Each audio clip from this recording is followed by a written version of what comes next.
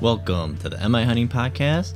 In this episode, I'm joined by Cody Norton, the large carnivore specialist for the Michigan DNR, and we're going to be discussing wolves and the relisting of gray wolves to the endangered species list.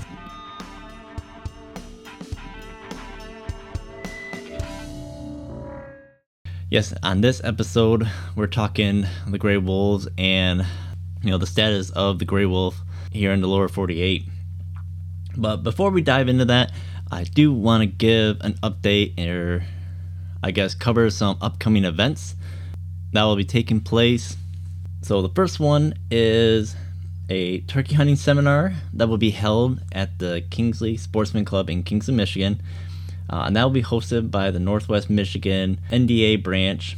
And that will be on Saturday, April 9th from 9 to 11 a.m. And then also on April 9th, the Michigan Rocky Mountain Elk Foundation Traverse Bay chapter is hosting their 26th annual banquet. And again, that's on April 9th, and that will be starting at 5 p.m. at the Park Place Hotel and Conference Center in Traverse City, Michigan. And last I checked, they still had some tickets available, so I will put a link down in the description. If you're interested, look up and see if there's any tickets available, and you can purchase those. And then lastly, but certainly not least, on Saturday, April 16th, from 3 to 9 p.m. at the Upper Hand Brewery in Escanaba, Michigan, they're releasing Trek Light, and that's with Trekking Outdoors. So it looks like they've partnered up, and the guys with Trekking end up getting, looks like their own beer. So again, that will be on April 16th from 3 to 9 p.m. in Escanaba at the Upper Hand Brewery. So those are a few events that I'm hoping to attend as well. So if you're in the area, I do hope to see you there. But now let's get into the meat and potatoes of this conversation. So to give some, kind of outline, what this is all about. So there's been a few changes in really the past year or so of the status of gray wolves and how they're managed throughout the country. So in September of 2020, the Fish and Wildlife announced that gray wolves would no longer be federally protected in the lower 48, which in January of 2021, that ruling went into effect. And of course, litigation was quickly filed. So on February 10th of 2022, District Court Judge Jeffrey White of the Northern District of California ruled in favor to return wolves in the lower 48 back onto protected status under the endangered species list. And this litigation was brought on by the Defenders of Wildlife, Natural Resources Defense Council, and Wild Earth Guardians, who filed the suit seeking to overturn the ruling of the delisting. So that gives the basis on the status of the gray wolf. There's been a lot of news about wolves, and there's been a lot of work in regards to, at least in the state of Michigan, of how to handle or their management plan for wolves. So, and with all these changes, I sought to get someone that would, or get an expert on the subject to come on the show and talk about. So I reached out to Cody Norton, who is the large carnivore specialist for Michigan.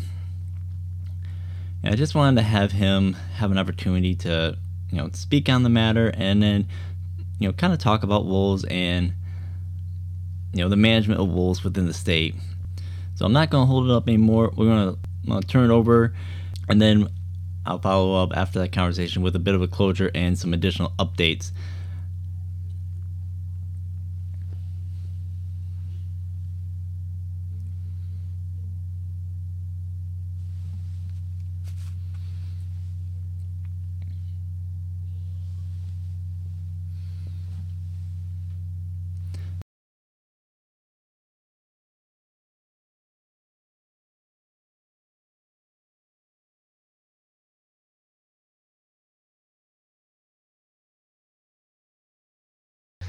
So yeah, I'm Cody Norton. I'm the large carnivore specialist for the Michigan DNR's Wildlife Division. So I'm responsible for bear, wolf, and cougar management in the state. It's kind of it's an interesting job. I've been doing it for just under 3 years now. Before that, I was a wildlife biologist in Shingleton here in the Upper Peninsula. Now I'm over in Marquette, which is where I'm actually from. And before that, I worked on a lot of different, research projects with bears, wolves, bobcats, coyotes, deer, kind of, a lot of different things that helped me, build my background for getting into a position like this and dealing with things at a kind of a much higher level. Okay. Yeah. With you just saying that, I was just going to ask what steered you in the direction to go towards the large carnivores? Yeah, I guess, I've just kind of always had a thing for, especially bears. They're kind of my favorite species to work on. I ended up doing my master's at Northern Michigan University on bears, collaring bears, following them around, seeing how they responded to timber harvest and other factors. And so that really kind of led me, I guess, down this road. That's what a lot of my background was in, including, working with wolves. And then cougars were kind of a newer thing for me once I got into this position. Kind of soon after, I actually got to go out to Idaho and got to run cougars, or lions as they call them out there, with hounds and dart them and collar them. So that was pretty awesome, getting to do some hands-on experience. And with them, obviously there's a lot of similarities between them and our other carnivores here in Michigan, but some pretty big differences too. So it's been a fun ride so far. Yeah. Okay. So you said you're partial to the bears, though, huh? Yeah, they definitely. They're a lot of fun to work with. Obviously, management's been kind of set for a long time with how we manage bears, our approach to them. I grew up hunting, trapping, doing everything I could out in the woods. So I really enjoyed, interacting, hunting bears that way, as well as doing research on them and then managing them once I was, with the department. So. Okay, excellent. Again, the main reason why I've got you on is to talk about the wolves. And, I'm sure one of the first things that if I didn't cover it, it would be asked why I didn't cover it. But I guess if you could cover about, what the wolf population looks like in Michigan, the area that they cover, and just kind of the summary on wolves in Michigan. Yeah, absolutely. And, wolves are a native species in Michigan. They've been here since, I think, the last glacier melted 10,000 years ago. Obviously, they were mostly extirpated from the state, by the late 60s, early 70s. But since the late 80s, when we saw a few wolves show up in the central UP and then start reproducing, we've had an increasing population until about 10 or 11 years ago. And we've actually seen that population stabilize. So our most recent minimum population estimate was 695 wolves. That was in 2020. We're actually conducting our another survey this winter, so we should have a 2022 estimate sometime late spring, early summer. But over, like I said, the last 10 or so years, that population is stabilized. We haven't seen growth. We haven't seen, a decline at all. They've kind of filled the entire Upper Peninsula. They're well distributed across it. They seem to have kind of hit their, ecological or biological and social carrying capacity. Okay.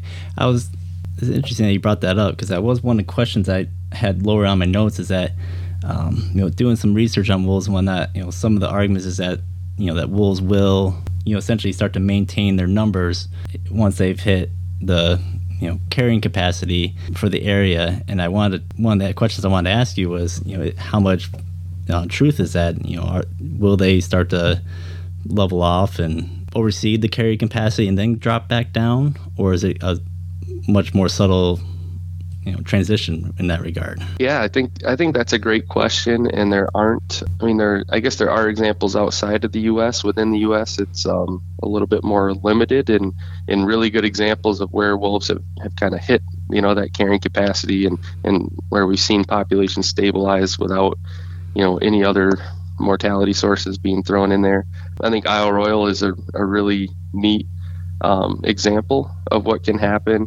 We've seen wolves on that island kind of exceed carrying capacity, or what the habitat space what they they need a certain amount of area for their territories as well. They'll actually kill other wolves and compete with each other for what food is available.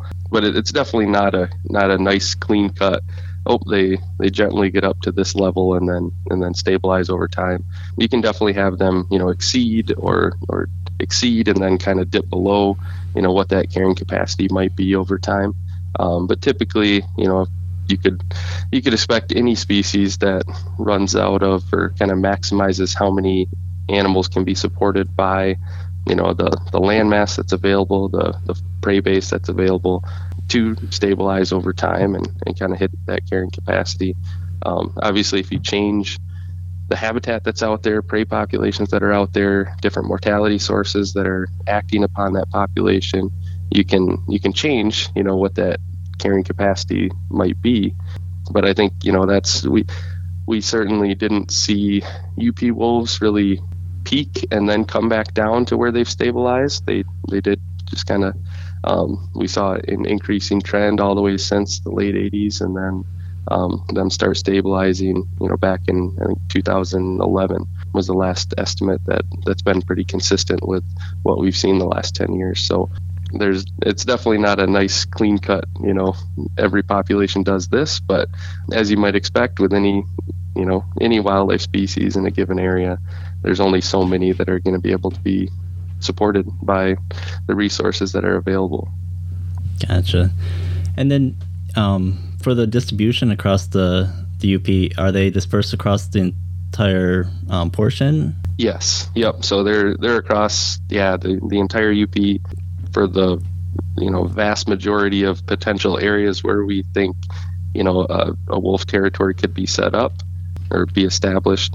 There's the number of packs hasn't changed much over time. The territories have been pretty consistent over time, in recent years. So we don't expect wolves to be moving into many new areas. They've kind of they've distributed themselves across the peninsula. It sure seems like in recent years, based on our surveys, that we've seen a little bit more of an increase in the eastern end of the UP and a decrease or kind of stabilization of the west end. The Keweenaw Peninsula was one of the kind of the last areas to have a wolf pack established up in the tip there. But we also have lower deer densities in some of those areas, right? So how much prey base is actually there for pack to get established and be supported throughout the year. So, but yeah, in general, definitely wolves have expanded and kind of filled in the available habitat in the UP. Gotcha. And then for the Lower Peninsula, now there are reports you hear every now and then of wolves being in the Lower Peninsula. Is there any confirmed population of wolves in the Lower Peninsula yet, or not yet? There's no confirmed population, so we've never documented reproduction or breeding or anything like that. We have had 2 confirmed, wolf sightings or wolf reports from the northern lower over the years. The first one was in 2004. It was actually a collared wolf from, I think, Mackinac County in the UP. So our DNR biologist had collared it, and it ended up crossing the ice and got trapped by a coyote trapper in Presqu'île County, and in the northeastern Lower Peninsula. But that trapper shot it in the trap, apparently before he realized what it was. But that was actually the first verified wolf report in the Lower Peninsula since like 1910, which is pretty cool. Yeah. Obviously that one didn't reproduce or become established in any way. And then 10 years later, the Little Traverse Bay Band of Odawa Indians ended up getting trail cam photos of what they suspected were, I believe, 2 wolves, and then ended up collecting a scat sample that they sent off for genetic analysis, and that was confirmed to be from a wolf in Emmett County. So 10 years later, we had another confirmed sighting. Those are actually the only 2 confirmations that we've had in the northern Lower Peninsula.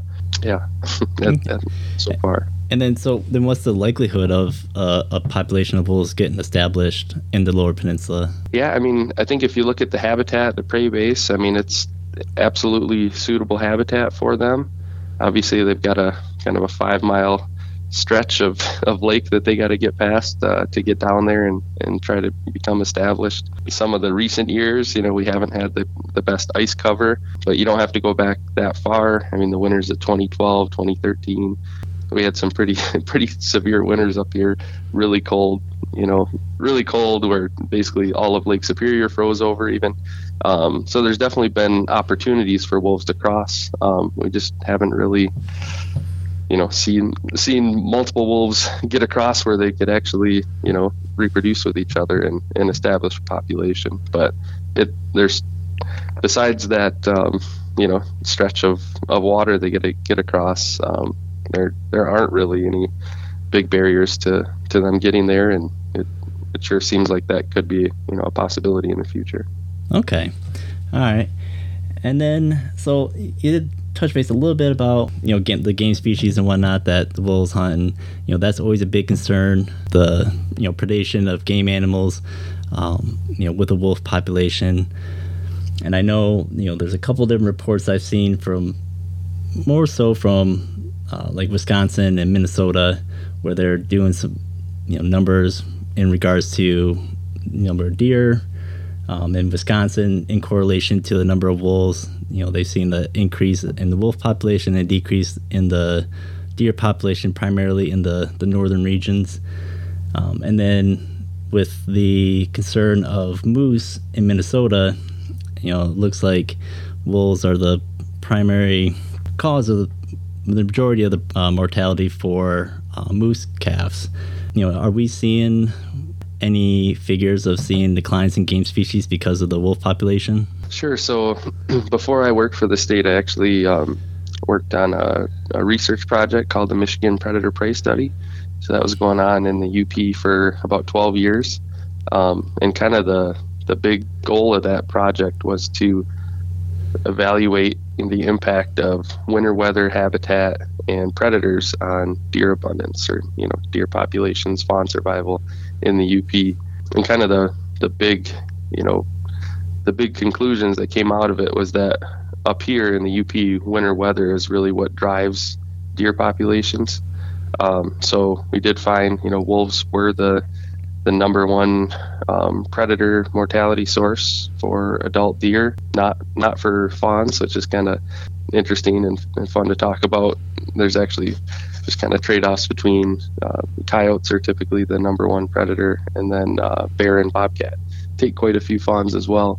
But what we saw was that during severe winters, wolf predation, increased, and I think close to half of the deer that wolves would kill, especially during those severe winters, were likely, so far down on their fat reserves and in such poor condition that they might not have made it through the winter, regardless. So definitely, wolves kill deer. Wolves make a living off of deer. That's their main prey source.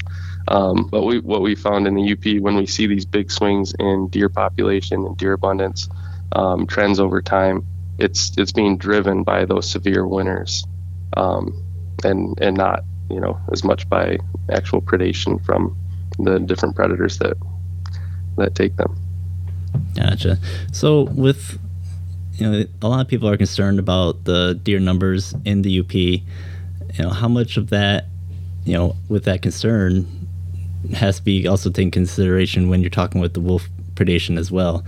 It kind of sounded like you were saying that a lot of the deer that the wolves are killing were ones that may not have made it through winter anyways. Is that correct? Yeah, I mean, we certainly see that. Obviously, they are taking, deer that are also healthy, and that might have otherwise made it through. So they certainly have an impact. They might, exacerbate slightly when we have, severe winters, or during winters in general. They're going to take deer that would otherwise have made it through.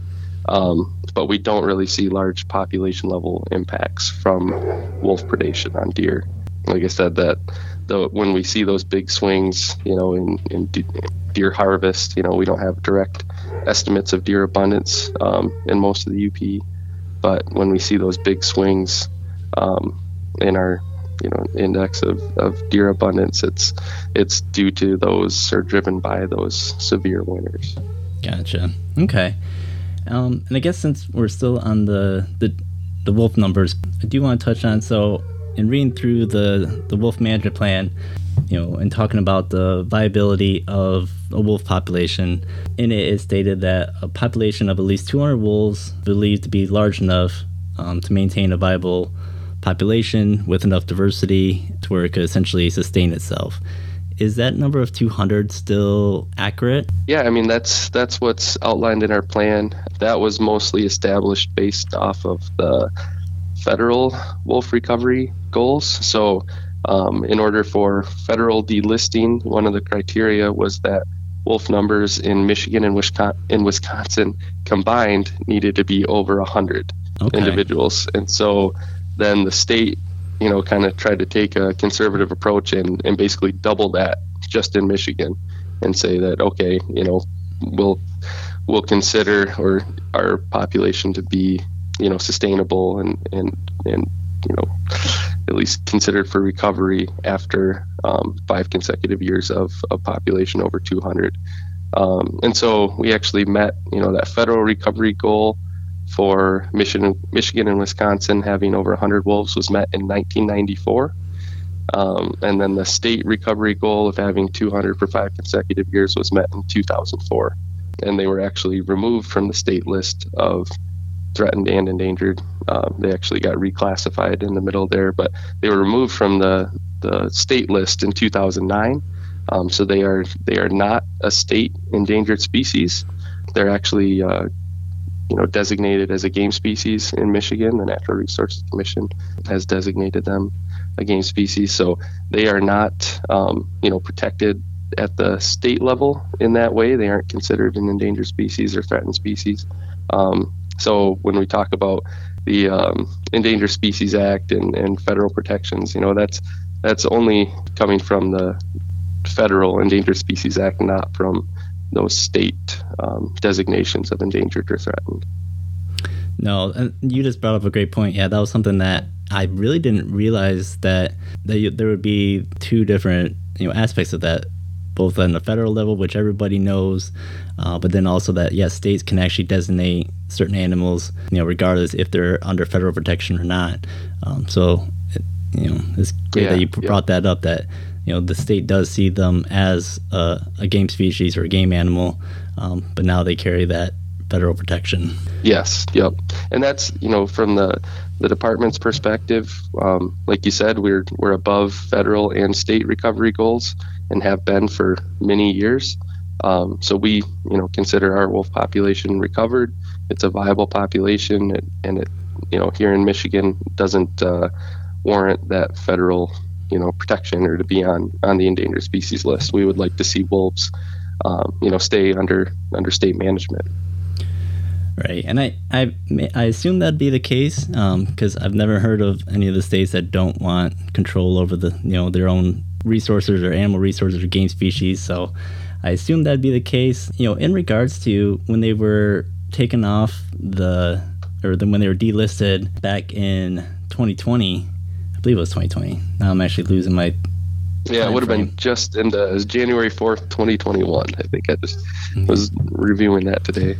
Yeah, so, in that regard, was that part of the reason why the state was trying to go through and do the survey for the wolf management plan, to do an update on it, to potentially, make the changes due to the no longer being federally protected?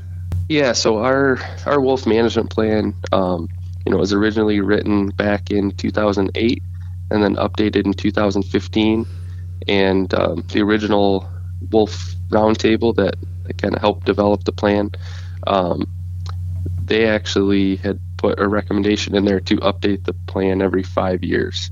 And so with wolves, coming off of the list, coming back under state management, and us being kind of at that, about 5 year interval, we thought, this would be, an appropriate time to go through and update the management plan, which involved, different, public input and things I think that you brought up earlier as well. Okay. So in with that, and then of course now with the overturning of that ruling, and having them put back on the Endangered Species Act, how much does that affect, what the plan was going forward with the new management plan? Sure. So I think, the outcome of our management plan, how it's written, will probably be, the same regardless of the federal, classification of wolves or standing of wolves.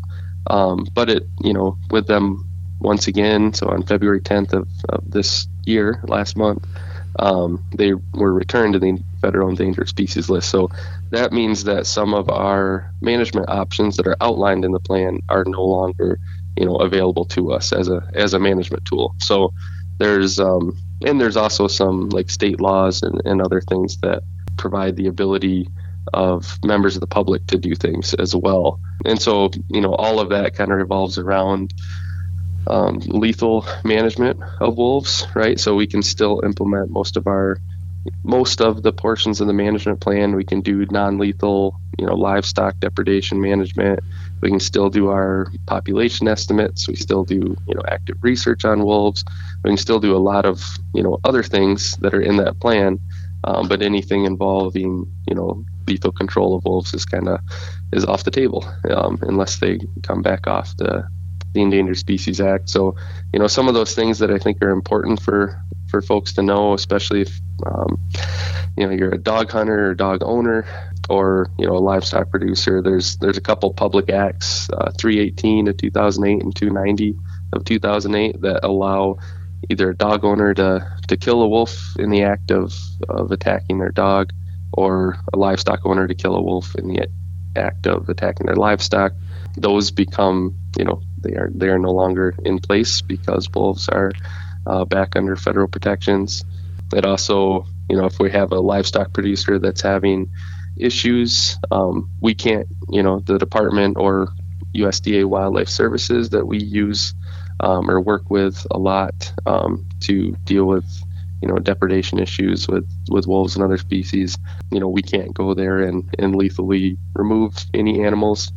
And then we also typically would issue livestock producer control permits if there's a farmer that's experiencing wolf depredation, or somebody nearby that has livestock that could potentially be, at risk. There's kind of different criteria to qualify for them, but we could issue those to, livestock producers to take a certain amount of wolves off their property, if they've been causing issues.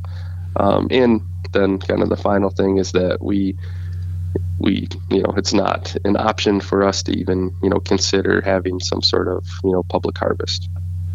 Right. Yeah, because I was going to touch base on that about, what that means. So from what I read too is that, if it's livestock or, in dealing with domestic animals at all, you're essentially non-lethal.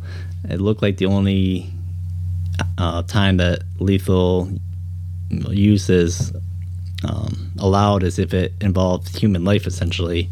Yes. Yep. That's exactly it. So now with that, it does seem like, taking the state's ability to, handle their own population in that regard, is there anything that the state can try to do to, go against this ruling, to maybe appeal it or basically to try to get control back of, being able to manage the populations themselves? Sure. So, when the initial, rule was out for public comment before U.S. Fish and Wildlife Service actually, delisted wolves back in last January, we did provide a letter of support for delisting in Michigan. Obviously we're just going to comment on what's going on in our state, not, other states that may or may not have wolves. So, we have tried to be supportive in that way.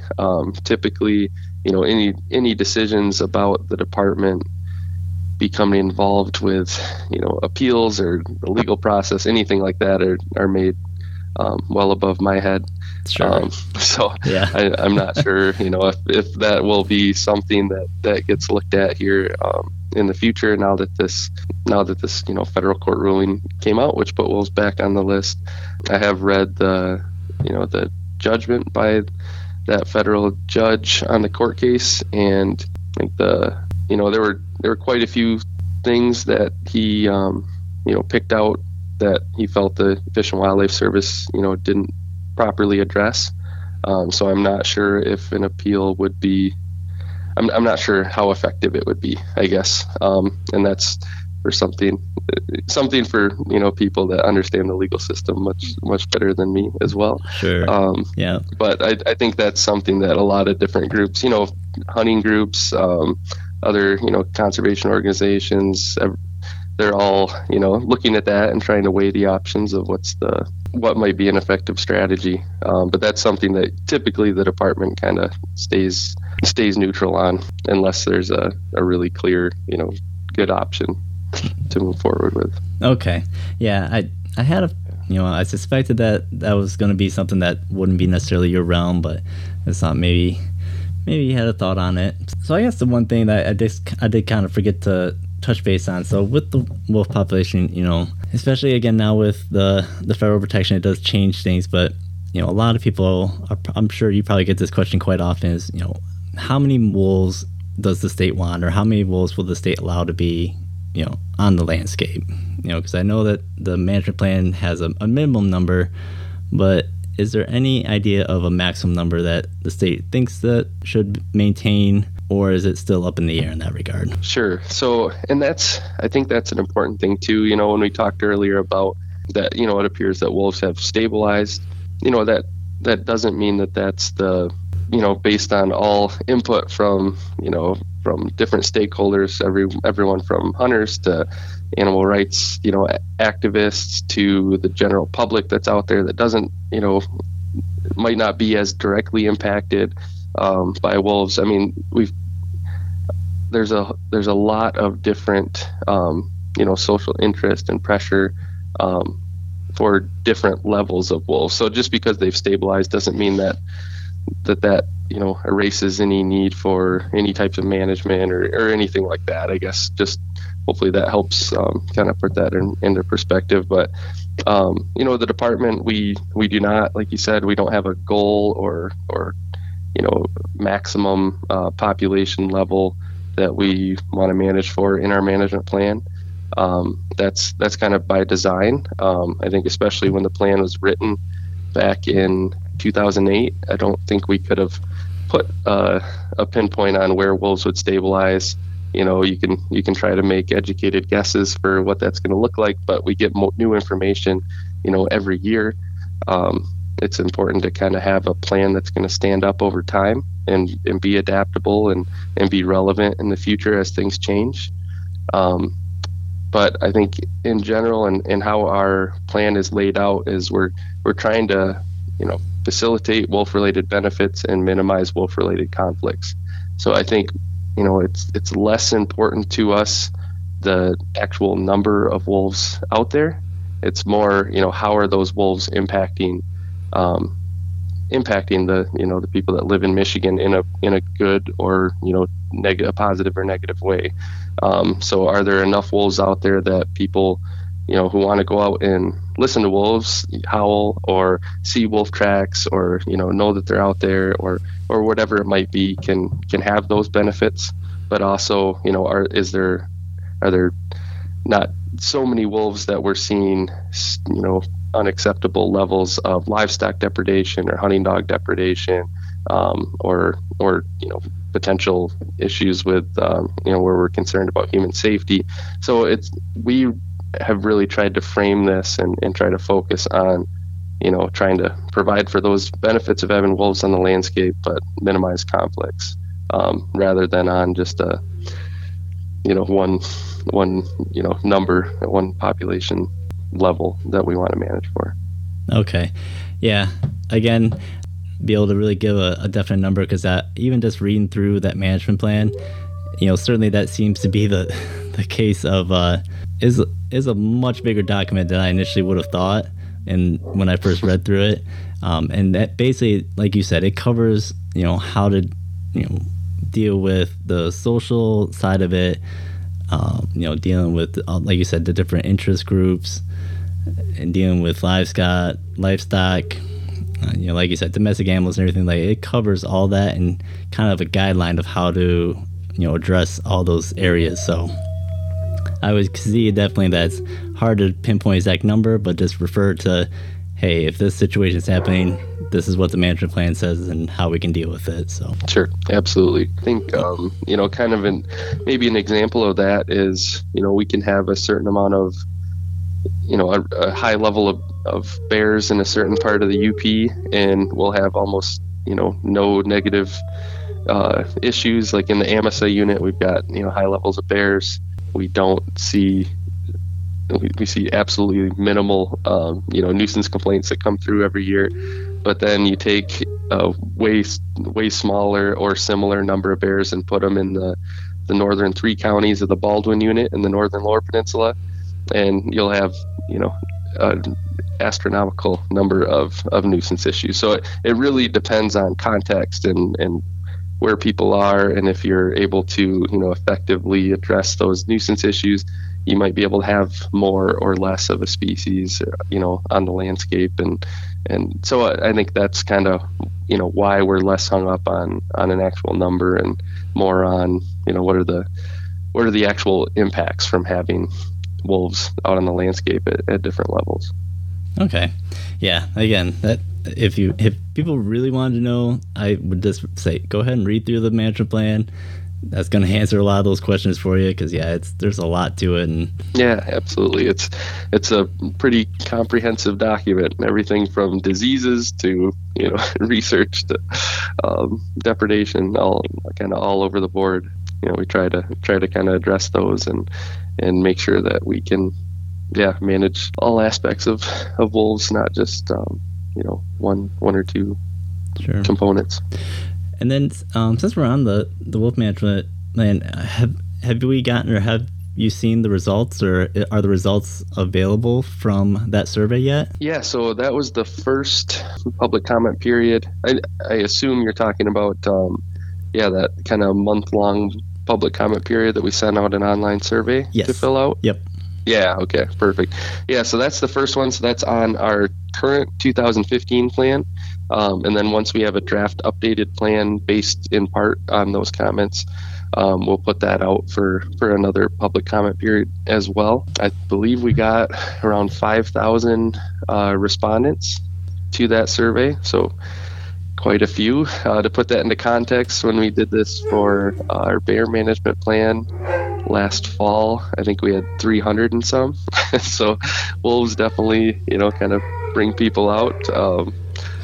They show up, they want to be engaged, they want to provide input, and a very, a wider range of stakeholders, or a more diverse set of stakeholders than we typically get with bears or coyotes or whatever we're talking about, other species in the state.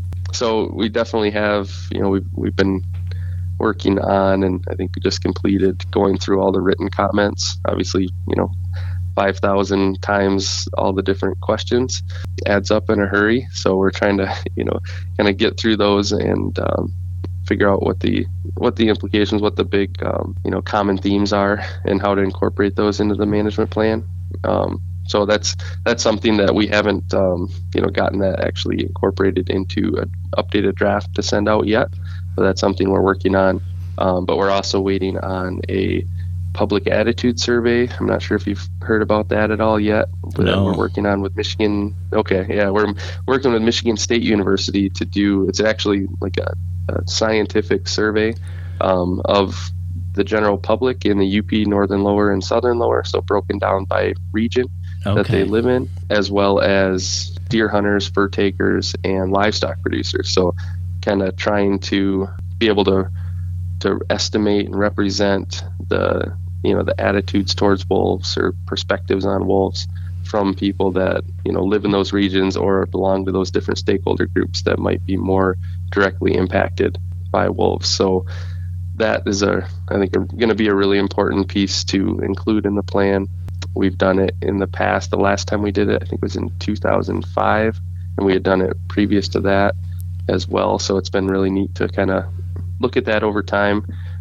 We get some really good information on what different management techniques might be acceptable to the public and for what reasons. So yeah, that'll be really important results. They're almost finalized. I think actually at the next Wolf Management Advisory Council meeting, Emily Pomeranz from the Michigan DNR will be presenting the final results from that study. So that'll be in next month in April. Okay. And then, yeah, we also have a white paper that accompanies and informs the plan. So we call it the white paper. It's actually titled "A Review of Biological and Social Science Relevant to Wolf Management in Michigan." So basically, it's like a very comprehensive literature review of all the relevant science that's out there on wolves and wolf management that could be useful for us when we're making management decisions and updating the management plan. That is almost kind of nearing completion as well. So once we have those, as well as the public comment results, and we've also been consulting with tribal governments in Michigan and working with our Wolf Management Advisory Council that I mentioned, who will be providing kind of a list of recommendations. I believe in May will be the last month that they meet anyway, so it should be coming out soon after that.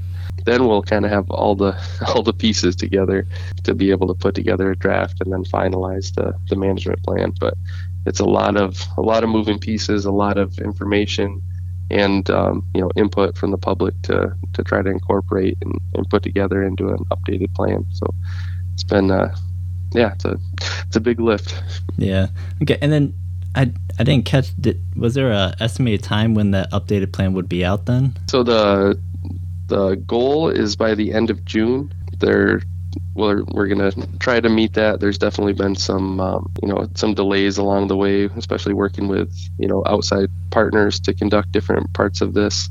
Not their fault at all, but just with trying to communicate between an agency and other organizations and get agreements in place to share information and all of that stuff.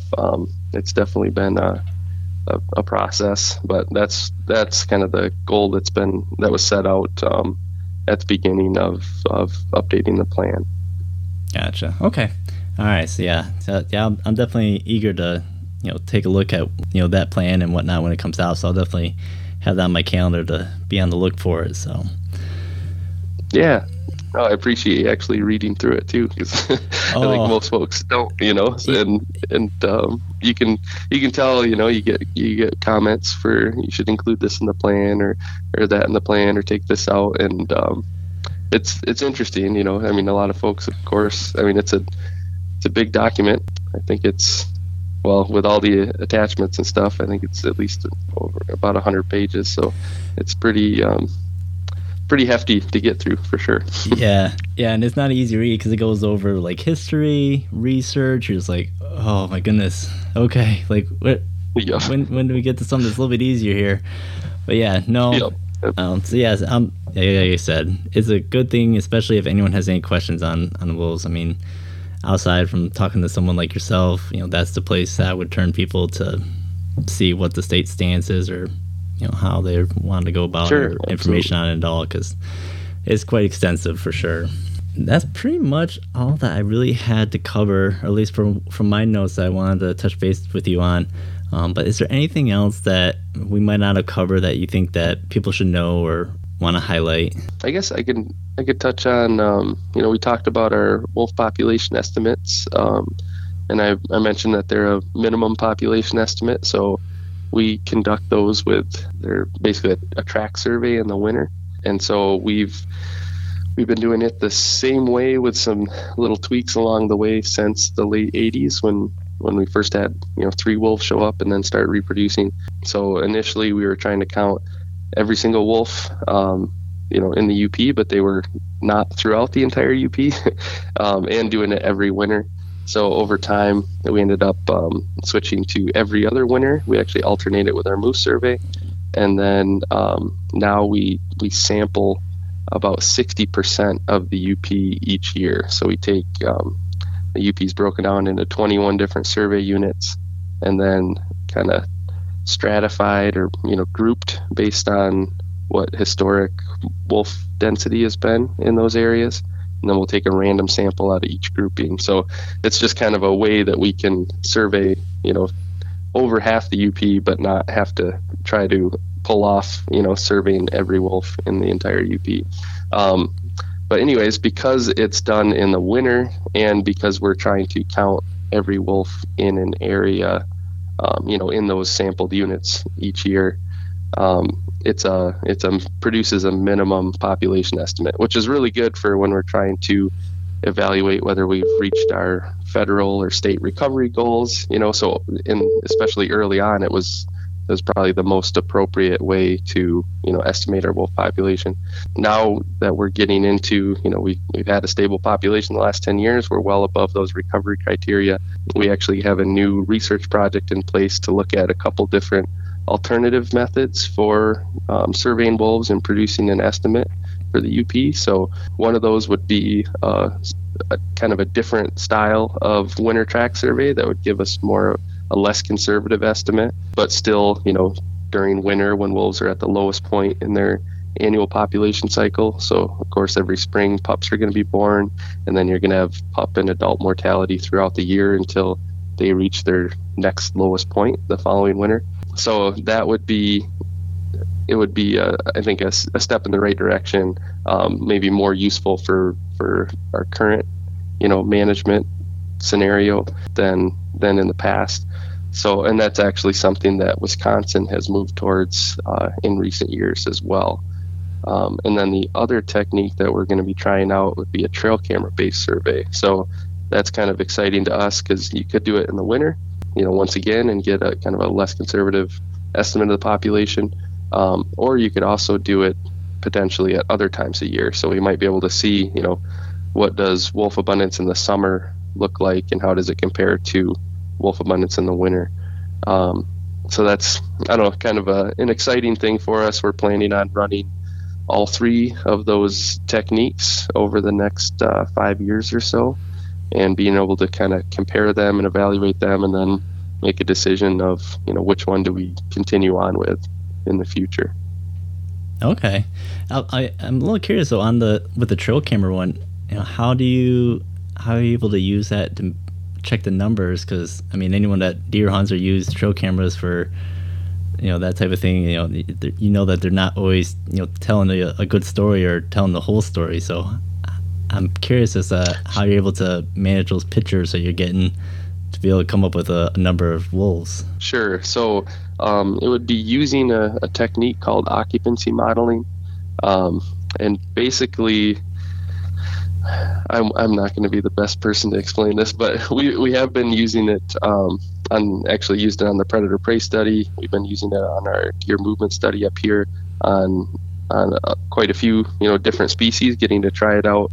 It's been mostly focused on deer, but then we've been playing around with similar setups for bear and other species as well. So basically, you set up a grid over the UP, and the grid cell size would be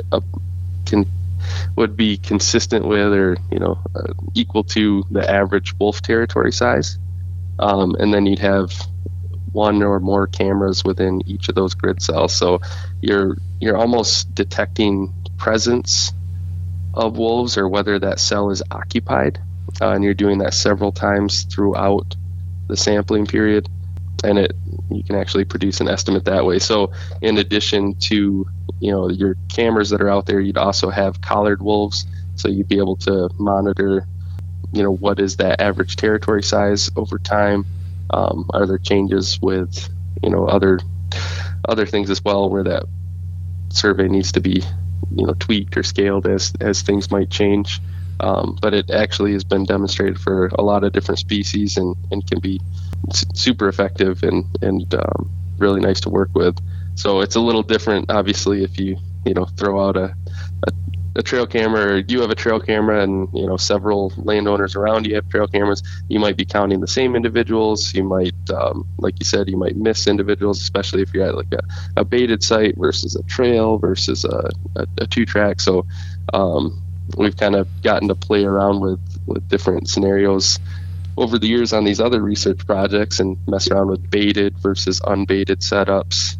One of the nice things about wolves, which is why I think a lot of folks think there's wolves all over the place or higher densities of wolves than some of our other predators is because they love to run roads and trails and anything that is a easy path of travel. And they cover a ton of ground. I mean, they can travel up to 30 miles in a 24-hour period.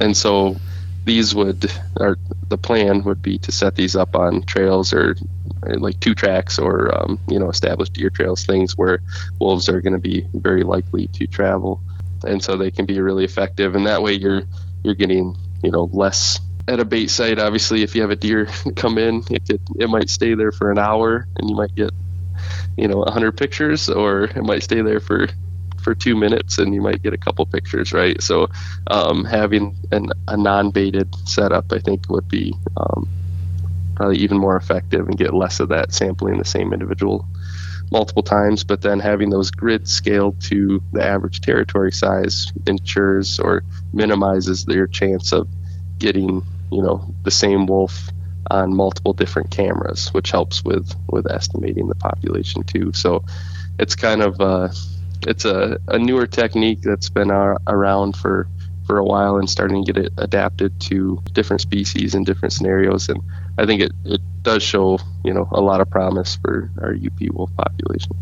Gotcha. Okay. Yeah, I figured it would be a little bit more in depth than just throwing a few cameras out and trying to count the number of wolves that show up on it. But I was curious about how you guys, did that. Yeah. And luckily, we're able to partner with some researchers at different universities that have an expertise in this stuff, right? And how to estimate populations and monitor different species over time, trying out all this new technology. And so we'd be able to partner with folks that have that expertise and could bring that to the table as well, which is what we're doing. They're actually partnering right now with the State University in New York. Researchers there that we've been working with on these other research projects in the UP, and have gotten to kind of fine tune, what would be effective, what would work for wolves up here. Gotcha. Okay. Well, I mean, I think we covered quite a bit, and I've kept you on the phone for quite a while, so I think I should probably let you go so that we can get on with the rest of your day. But I guess if people were wanting to find out more or had any additional questions, where would you send them to get some answers? Yeah, I mean, we have our website, michigan.gov/wolves. So that's it for the conversation with Cody. Information on there. Thank you again, Cody, for coming on. If you're a dog hunter, you're concerned about wolves or trying to minimize risk to your dogs, there's maps on there of confirmed dog depredation locations, hunting dog depredation locations. So there's some really good information on there that will hopefully be put back on the endangered species of use and so a couple things to folks that are interested. Or I mean, they could certainly reach out to me as well. Did make it clear that the stance of the state, and I guess for the DNR, they are not in favor of keeping the wolves on the endangered species list, which is not really much of a surprise. States want control of their natural resources, and they want to be able to manage them as they see that they should. And the other part is that Cody he's a biologist. He works within the DNR, and it is hard. I can understand that it's hard for him or for the department to really give hardened numbers on how many particular animals of a certain species needs to be there. And he did bring up an excellent point about the wolf management plan. As I talked to him, I kind of got refreshed in my memory about some of the stuff that's brought up in that management plan, and it does really cover. It doesn't really specify on how many wolves in certain areas are allowed. It looks at more of interaction with other wildlife, with the ecosystem, with humans, with livestock, and can use that as the blueprint of how to manage the wolf species or to manage wolves given a particular area based on their impact, which the more I think about it makes a lot more sense than having a generic number. So certainly if really wanted to understand what the state has laid out on how they would like to manage wolves, or how what their guideline is for managing wolves, I do encourage you to take a look at the management plan and read through it for yourself. And speaking of management plan, so as I said, there are some updates even since I've talked to Cody, and I did learn a few new things, that there are some representatives that are putting things in motion to help certain states out in regards to wolf management. So the first one here in the state of Michigan, on April 12th, the Michigan State Senate will vote on legislation basically urging the Wolf Management Advisory Council and the DNR to adopt a wolf hunting and trapping as part of the state's management plan.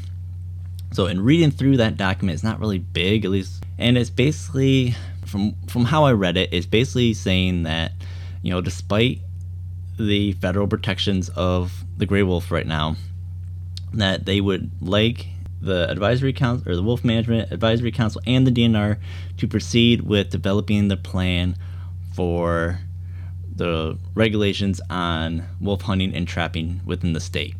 So basically, like I said, how I understand it, they're saying, hey, even though they have federal protection right now, proceed forward in developing that plan so that when we do have the opportunity to manage the wolves again, that we already have the plan in place. That's how I read through it, and that's how I understand it. I may be wrong, but it seemed like a pretty straightforward document there.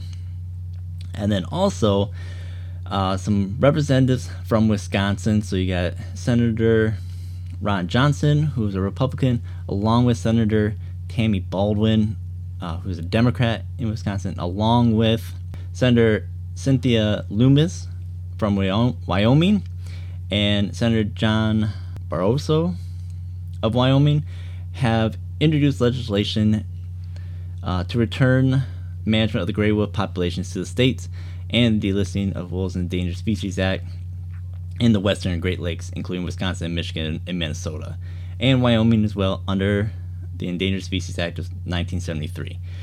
So what all that is saying is that essentially they are bringing up legislation in regards to the Endangered Species Act and some of the rulings that have come through. Primarily, essentially what they're arguing is that based on the Endangered Species Act and how it's read through and how it's been ruled on in regards to the delisting of gray wolves, is that it should not be up for judicial review after it had gone through the District of Appeals. After the first litigation, it kind of set a precedent that because it's gone through the appeals process already once, that it looks like they're arguing that it should not be under additional judicial review. Basically it's saying that the courts are arguing with themselves, and after a ruling has been made, that it shouldn't be questioned again. Again, that one's a little bit more in depth, and certainly I'm not a lawyer, so I don't know exactly if that's how it's being presented, but that's how I kind of interpreted and kind of read through the document. So there are representatives and groups in power that are trying to kind of fight this ruling. I did kind of bring it up to Cody that is there any action being done by the state to kind of fight the ruling, putting the wolves back on the endangered species list. And it looks like there are individuals who are trying to fight this a little bit. So, and I will add links to these different pieces of legislation, so you can take a look at it for yourself if you'd like, read through it, and then certainly if you're in support of what they're doing, let your representative know that they have your support in this regard. So that covers everything I wanted to get through. Now, there are certainly a lot of other things that could be talked about in regards to wolves and wolves management within the state as well as across the country. So there'll probably be more to come, more discussions in the future, but it's time to wrap this one up. So as always, get out there, be safe, and have fun.